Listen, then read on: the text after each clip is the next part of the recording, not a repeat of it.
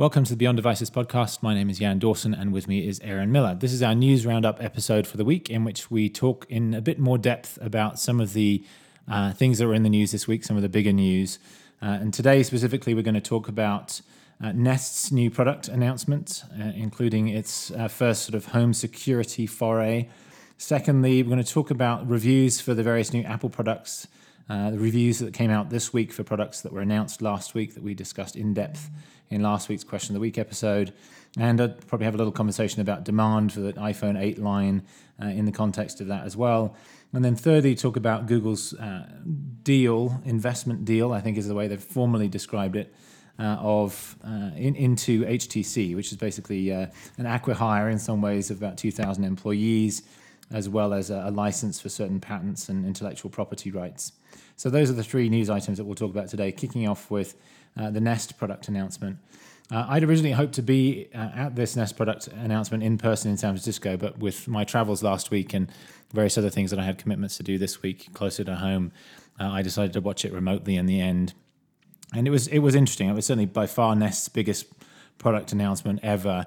And in the context of what's already been quite a big year for Nest with a lot of announcements, they basically refreshed or added to their entire product line during the course of this year after several years of really not doing much. And, there's little incremental upgrades here and there. They kind of rebranded the drop cam stuff to Nest Cam and so on. But this was a much bigger set of announcements. So, Aaron, what was your take on these various announcements that Nest made? I thought it was great stuff. Actually, one of the very first thoughts that came to mind was the take that you've had for a while now, that one of the more competitive ways to get more smart homes online is actually through a subscription type service, like the kind of thing that Vivint does or other big companies like that. And this is clearly going at it the other direction, essentially making it like super easy home install, do your own thing line of smart home products. And I think there's room for both in the market. And I think this stuff is interesting. My second thought when I saw this stuff was, man, it feels like this should have been out 3 years ago. So, right. I mean, Nest has had such a tumultuous internal set of politics since the Google acquisition. Well, I guess now technically Alphabet. It feels like, man, that all this stuff should have been happening years ago, and it's not clear why until now, except for the politics stuff. And so I don't know. I guess it's good to finally see it happening. Maybe that's too strong of a word, finally, but it had such a narrow product line for so long. This feels more like what Nest was kind of not necessarily intended to be, but should have been at least. Right. Yeah. No, it's interesting. I mean, it's a very logical extension. I mean, they're doing a doorbell now, which they haven't done before. But the big announcement was really the home security service, which is called Nest Secure. Sorry, service. I say service, but it's really just a set of hardware, and that's kind of what's different about this relative to most of what's in the market here today.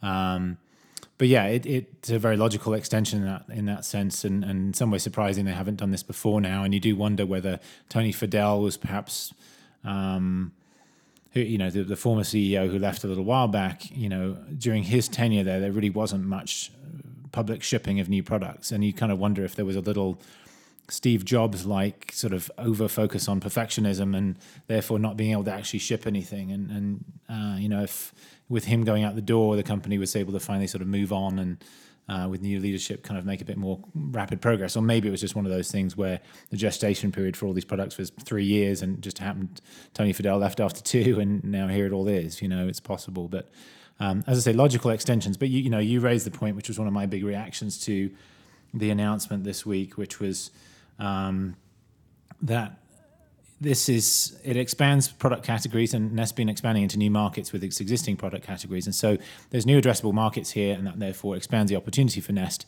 But Nest is still limiting its market to people who are willing to pay upfront, buy off the shelf, and in many cases self-install, and in all cases self-manage after the fact. Right. And that's a big chunk of what the smart home market is today, but it means that you're ignoring the 90-something% of the market that was never going to do those things, that doesn't want to spend hundreds of dollars up front on smart home gear, that doesn't want to have to mess with wiring on the thermostat, that doesn't want to have to troubleshoot when their thermostat for some reason won't connect to the Wi-Fi, or the home security system won't talk to the lighting or whatever it might be. And so they really sold that as a selling point. Kind of, it's self-install. You don't have to wait around for a technician for hours. You don't have to take the day off work and so on and so forth. But for a lot of people, they'd rather do that, frankly, than have to install it themselves. And it does feel like Nest is still limiting itself and its addressable market by focusing entirely on that self-install model.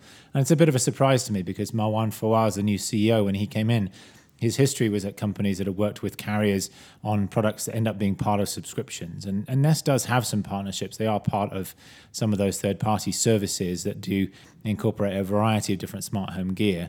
But Nest itself is still not putting its brand on any of that stuff. They basically refer you to local installers if that's what you need, but that's about as far as they go. And they don't really make any guarantees around any of that. So it still feels like there's a missed opportunity there, even though I think the product set is now much more comprehensive than it's ever been. It's more compelling in many ways than it has been. And there's some really good and innovative stuff in there.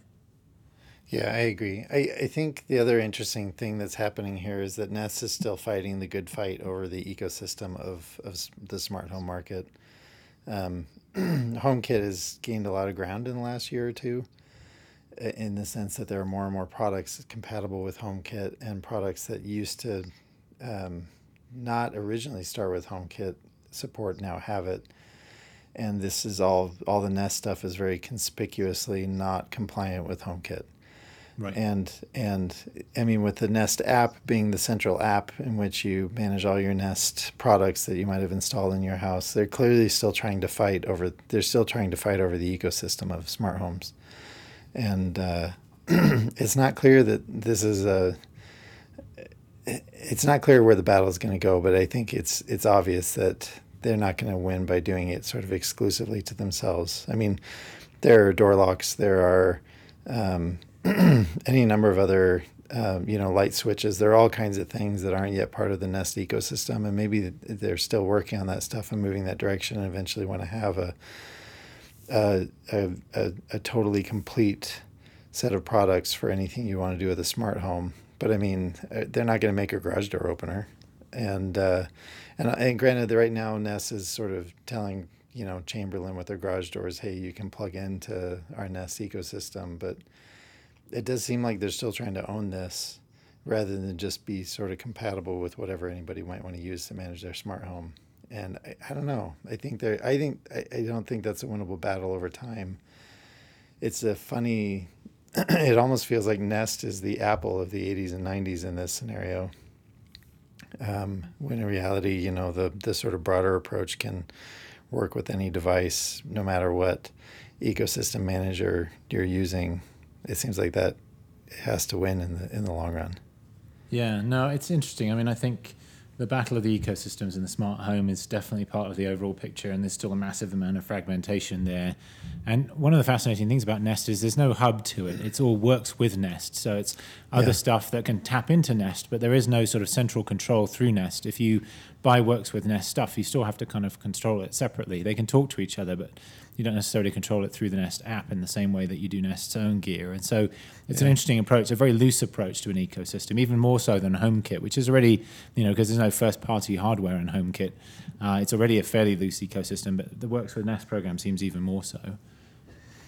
But I mean, I think there's some good innovations there. I think they've tried to make the home security stuff a lot more palatable to have as part of your home, so it's not this big ugly box on the wall and all the rest of it. And with some of the cameras, they've made some changes to deal with some of the complaints in the past in terms of how easy it was to disable the external cameras because you just had to kind of cut the cable basically, and various other issues like that. So they've definitely made some improvements, in home security, trying to make the sensors better looking and smaller and smarter and so on. But the reality is, they're selling this sort of vision of, it's a single sensor, whether it's a motion detection sensor or whether it's a window or door sensor, that's actually the same sensor, as if that's a good thing. But the reality is many people will need lots of those sensors for windows and doors. And if they're only managing that one task of is the door open or closed, they can be really small and cheap and unobtrusive. But if they also have to be the motion detection sensor, then suddenly they're much bigger and more expensive than they need to be. And so there's some pros and cons to all of this, I think, and it's very much driven. And it was interesting to watch the announcement because there was a lot of echoes of the stuff that Apple talks about, taking existing categories, making them easier to use, making them beautiful, well designed, and all the rest of it.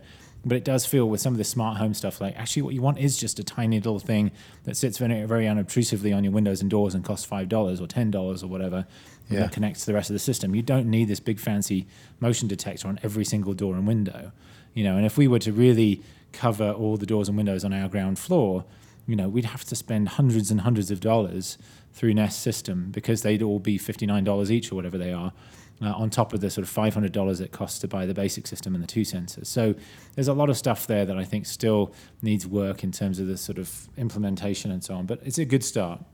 Yeah, this is the fundamental problem with the entire smart home market, though, is that all these components, when you add them up across all the parts of your home that you want to make smart, is prohibitively expensive for the vast majority of people. And so as long as that's true, this is what makes the smart home market feel so slow, is that prices need to come down before there's really wide adoption. Right. No, absolutely. That and I think the service model would make a big difference to mainstreaming some of this stuff, as we've talked about before. Yeah. Well, let's move on to our second news topic, which is Apple reviews. And Apple seems to have staged things very carefully, such that iPhone reviews arrived on Tuesday, Apple Watch Series 3 reviews arrived on Wednesday, and then Apple TV 4K reviews arrived on Thursday. So each of those middle 3 days of the week, this week, there were reviews for one of those products, starting obviously with the iPhone, which is sort of the headline product, moving on to the Watch, which is sort of big new product category for Apple, and then thirdly, the Apple TV, which is sort of fairly marginal still in the grand scheme of things. And it was an interesting set of reviews that came out, and each of those things was different. We should probably talk about each of them separately. But Aaron, any kind of overall themes that you detected from all of this? For overall themes for all three products, people are still really happy with fit and finish, the way Apple does things. Across all three of these products, the product is a best-in-class device with certain qualifications. So there's always something that maybe isn't quite what people wanted, but overall they say it's one of the best devices in its category that you can get out there. I don't know. That was the overall theme of all three products with all the reviews I've been reading. But yeah, as I mentioned, very different between them as well. Yeah, so with the iPhone 8 in particular, for example, every review had to talk about the iPhone 10 because there's no way to review the iPhone 8 without talking about the 10 that's looming.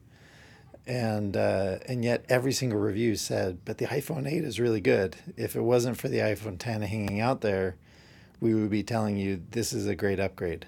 This is a worthy upgrade. This is, Apple keeping the march of innovation going.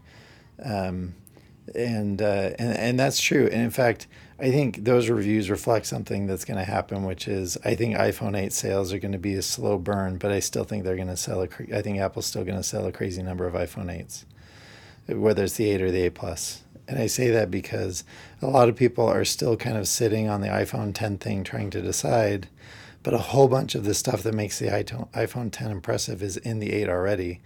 Has the A11 Bionic chip. The Plus has really great cameras. They're HDR compatible, even if one is an LCD with the 8 and the other is an OLED with 10. Both support wireless charging. These are all like the day-to-day features that matter to people. A bunch of these are already packed into the iPhone 8 line. And I think a lot of people are going to be kind of sitting on this. This is what's happened with me. I'm trying to decide between an 8 and a 10. And my wife is due for an upgrade too, and I'm pretty sure she's going to end up either with an 8 or an 8 Plus. Only because those extra features that come with the 10, she doesn't really care about. But, being able to take great pictures and all these other things, the iPhone 8 is a great phone for that. And so I think what's going to happen is you're going to see something more of a slow burn with sales, but yet they're still going to sell a crazy number of them. Yeah, no, absolutely. And I think, I don't know, the reviews, the reviews were kind of a mixed bag, as they always are. Different people emphasizing different things and so on.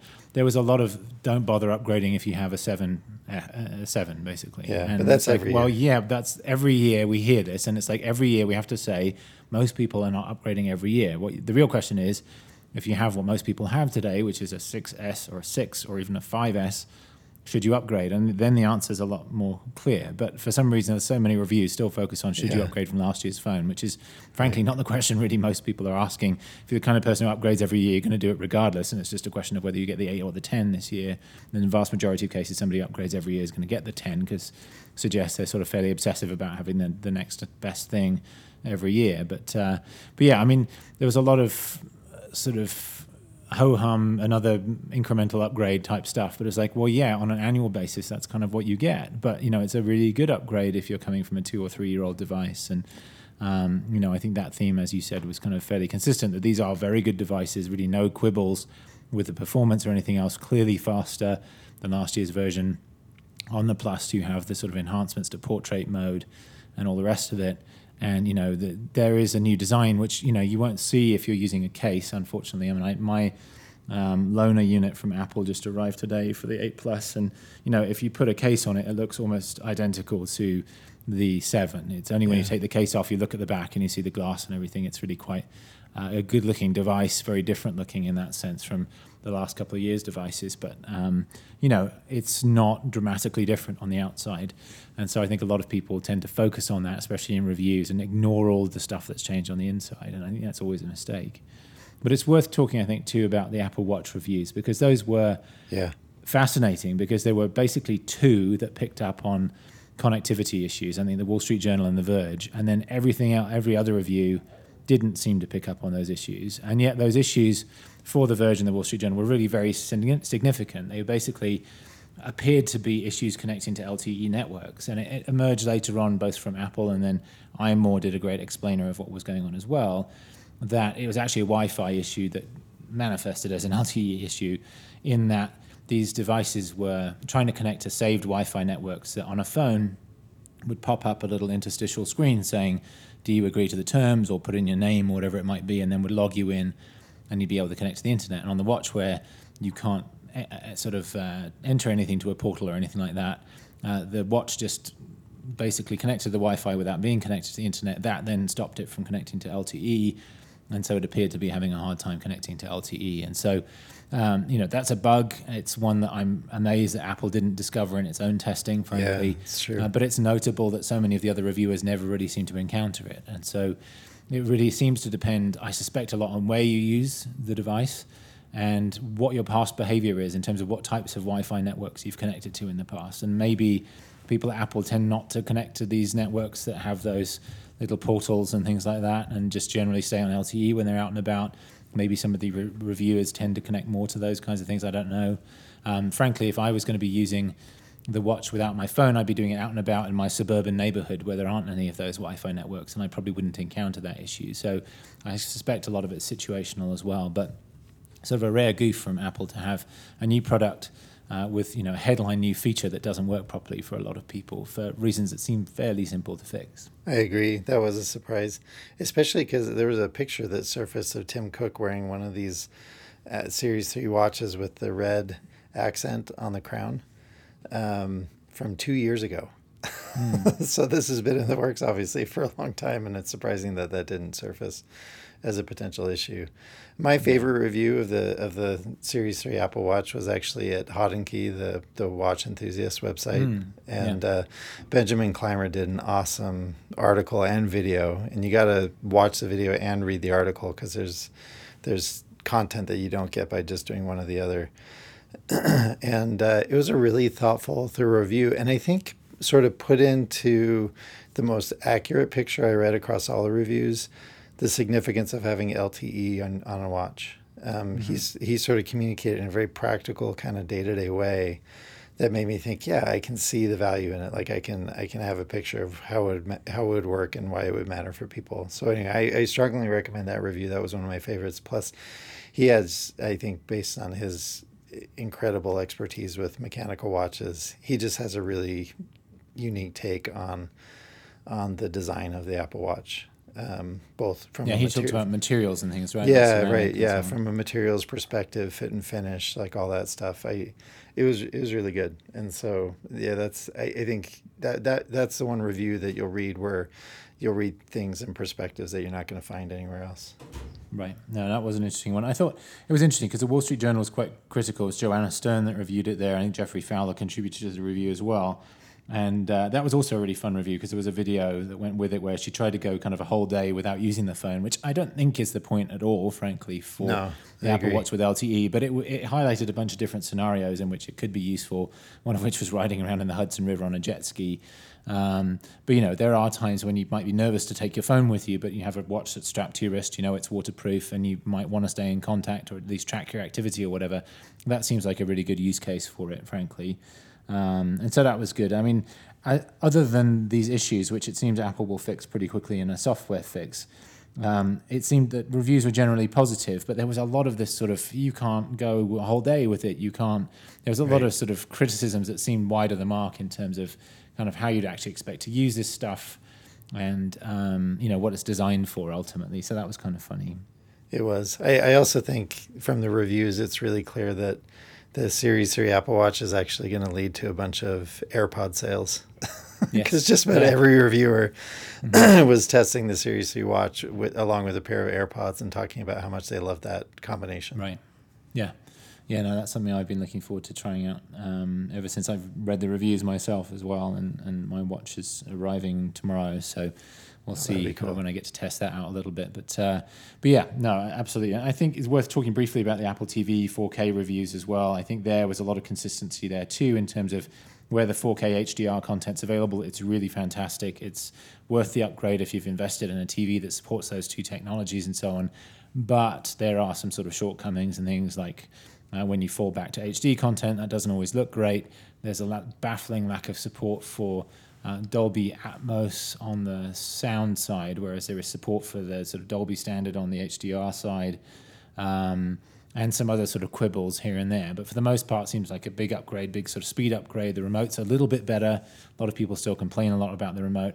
A lot of people, frankly, complain a lot about the Apple TV in general. I never quite understand why. It's the device that we use for basically all our video viewing in our house. We all like it a great deal. We don't really have any complaints about it, but it still seems to be a device that a lot of people do complain about a lot. But I think one of the issues this time around is it's a premium device. It's clearly priced well above everything else out there, and yet it doesn't support all the premium features, especially from an audio perspective, that you would expect it to.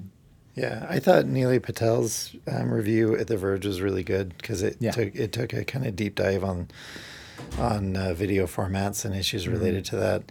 I think one of the legitimate complaints is that it doesn't support 4K YouTube videos, which has to do with the video codec that Google uses, and how Apple doesn't implement that on its devices at all, really. And that's a legitimate problem that I suspect will get worked out or fixed at some point.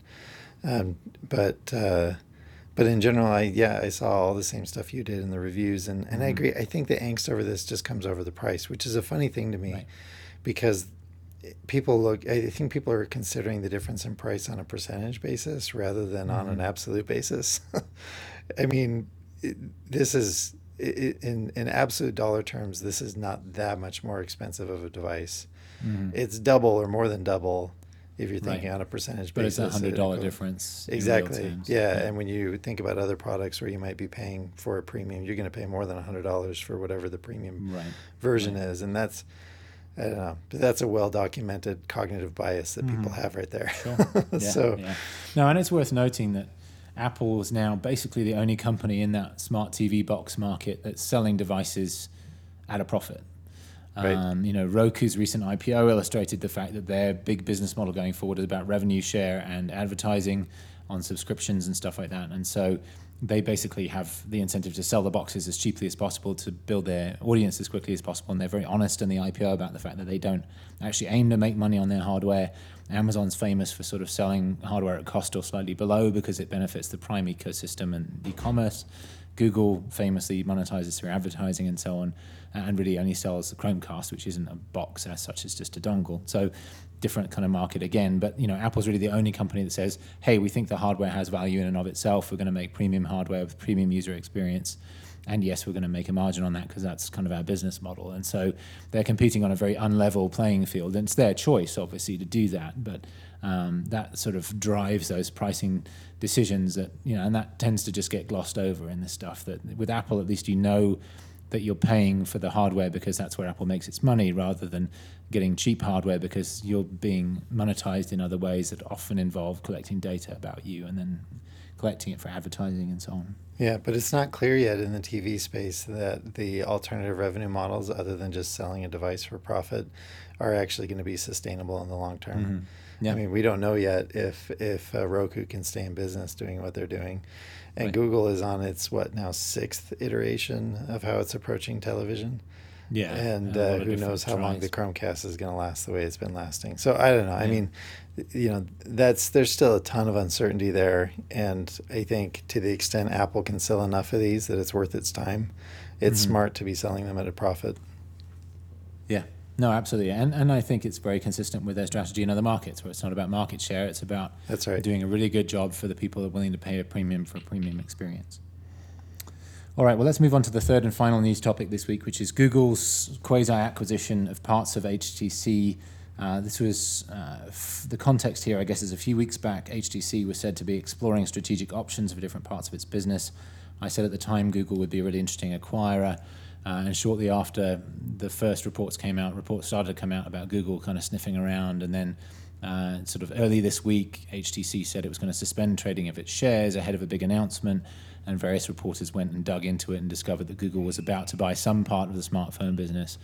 And in the end, none of this has actually been described as an acquisition by either of the parties. It's been described as an investment deal, I think, officially in the press release. And that's notable. This isn't technically an acquisition. Fascinating to me that Google didn't put out a press release on its investor relations blog or any kind of SEC filing, even though the value of the deal is over $1 billion. It's not material, I guess, if you're a company that's worth hundreds of billions of dollars. But at any rate, the detail is that Google is taking about 2,000 HTC employees that work on research and design around smartphones, many of whom had worked on Pixel devices on Google's behalf while at HTC previously, bringing those over to be part of Google's hardware division. It's about half of HTC's research and design group for smartphones, so that's about 4,000 strong before the 2,000 leave to go to Google, and about a fifth of the overall workforce, as I understand it, at HTC as well. So basically that chunk of employees, and then there's also some kind of licensing fee in there. We've no idea, obviously, how that $1.1 billion splits between those two things. But the licensing specifically covers patents relating to work done on the Pixel, because obviously HTC did a lot of the design work on the Pixel and incorporated a lot of technologies and so on that it has patents for, rather than Google having to kind of reinvent the wheel. And then once it starts building that itself, it now gets the rights to use those patents that are already in there for the time being, and possibly indefinitely, so that it can keep building that stuff without having to worry about being sued or anything else. So that's kind of the deal as announced. Aaron, what was your take on all of this? My mind, like everybody else's, immediately went to the Motorola acquisition, and also to the Microsoft Nokia acquisition, and how both of those were, by and large, kind of disasters. I mean, at least financially they were. And that makes me wonder if it describes, or that I should say explains the way that Google described this transaction. I can't call it an acquisition because they won't, right? But I mean, they could have called it an acquisition of the business. They could have called it all, but I think they called it that because, well, I wonder how much of their description was motivated by what had happened in the past, both at Google and at Microsoft. I mean, because those were a mess, and it's not clear. That doesn't necessarily mean this one will be, but it does make you wonder, okay, what lessons did you learn from it the first time through, and how are you avoiding those same mistakes this time? The Motorola acquisition had a lot to do with patents as well. But it also the rumors were flying that it was very much a knee-jerk sort of purchase done in response to all of the Apple, Google lawsuits over, well, I guess all the Apple lawsuits over Android and the patent violations related to that. I don't think this one necessarily will be a disaster. I really don't. And that's mostly because of where Google's headed with the Pixel. I mean, Yeah. the truth of it is the Pixel is still not a mainstream device. Anybody can buy one, but Google hasn't marketed it in the kind of way to make it a mainstream device. You know, you're not going to find people, average consumers, that have Pixels. They're all tech enthusiasts, and I think there's a lot of room for Google to grow into the sort of, you know, the flagship smartphone space with their own device. And I'll be really excited to see what they announce, not next week, but the week after. But yeah, I don't know. I mean, this seems like, in light of the Pixel, this seems like a good idea potentially. If it wasn't for that, I'd be wondering what the heck they're doing again. Right. No, absolutely. I think I think there are two huge differences between this and the Motorola deal. I think the biggest single one is where Google is today versus where they were then. I think back then they had, you know, the Nexus program and various other things, but they really weren't making any of their own hardware. And suddenly they bought an existing fairly sizable OEM in the Android space, basically ran it at arm's length as if it were any other OEM, which meant they got very little benefit from the fact that it was integrated.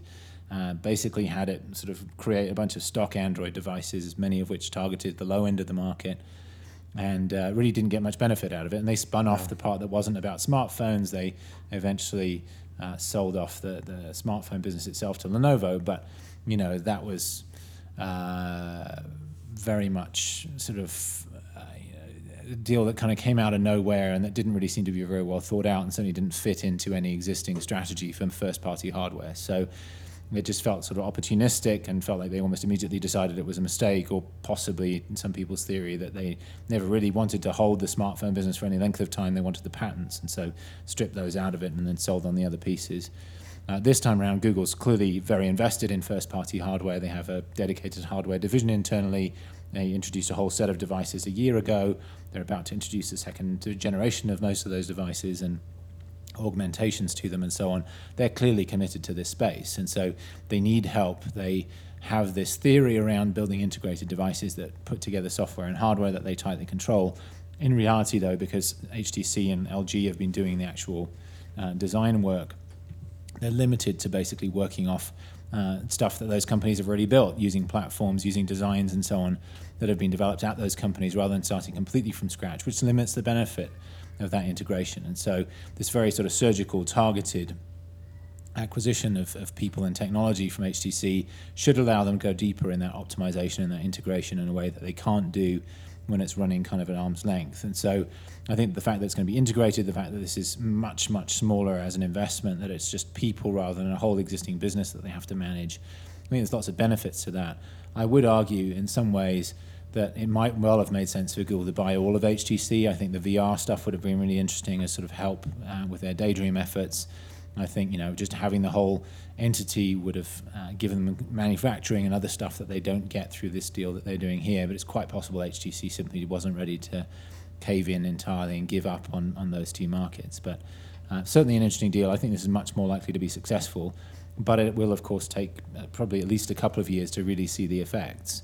And even then, this doesn't get Google into, say, chips, which is a huge component of what's made Apple successful in that sort of tight vertical integration model for the last few years now, as we've seen demonstrated again the last couple of weeks with what they've done with the A11 Bionic chip and the A8 in the iPhone 8 and 10. Yeah, and I think that's what you just said is the reason why you can't acquire your way into a flagship smartphone market, or you can't do it with any success anyway. And it's because this really is a complete product. I mean, even Samsung, for its part, even though it's using off-the-shelf chips, that they are primarily a manufacturer, and so there's a lot of stuff that they can leverage to be really good at smartphones. And Google still has a ways to go before they can build all of that expertise in all the different related areas, because up to this point they just haven't had it. And I agree, this is a step in the right direction. I do wonder if a complete HTC acquisition might be something that still happens down the road. I don't know what HTC is going to do next in a substantial ways. And so, I mean, I agree the VR stuff is interesting, but that's still a very up in the air market. So I don't know, maybe your advice will be heeded someday in the future. We'll see. All right, well, I think we'll wrap things up there. Thanks, everybody, for listening. We'll have probably a couple of links in the show notes to stuff that we've talked about. Aaron mentioned the Hodinkee review of the Apple Watch, for example, earlier. So I think we'll probably link to that. We might link to a couple of other things too. But thanks very much for listening. That's the podcast for this week. Have a great weekend. Enjoy your new Apple devices if you ordered any. And we'll be back with some new 1 or 2 episodes next week. Bye-bye.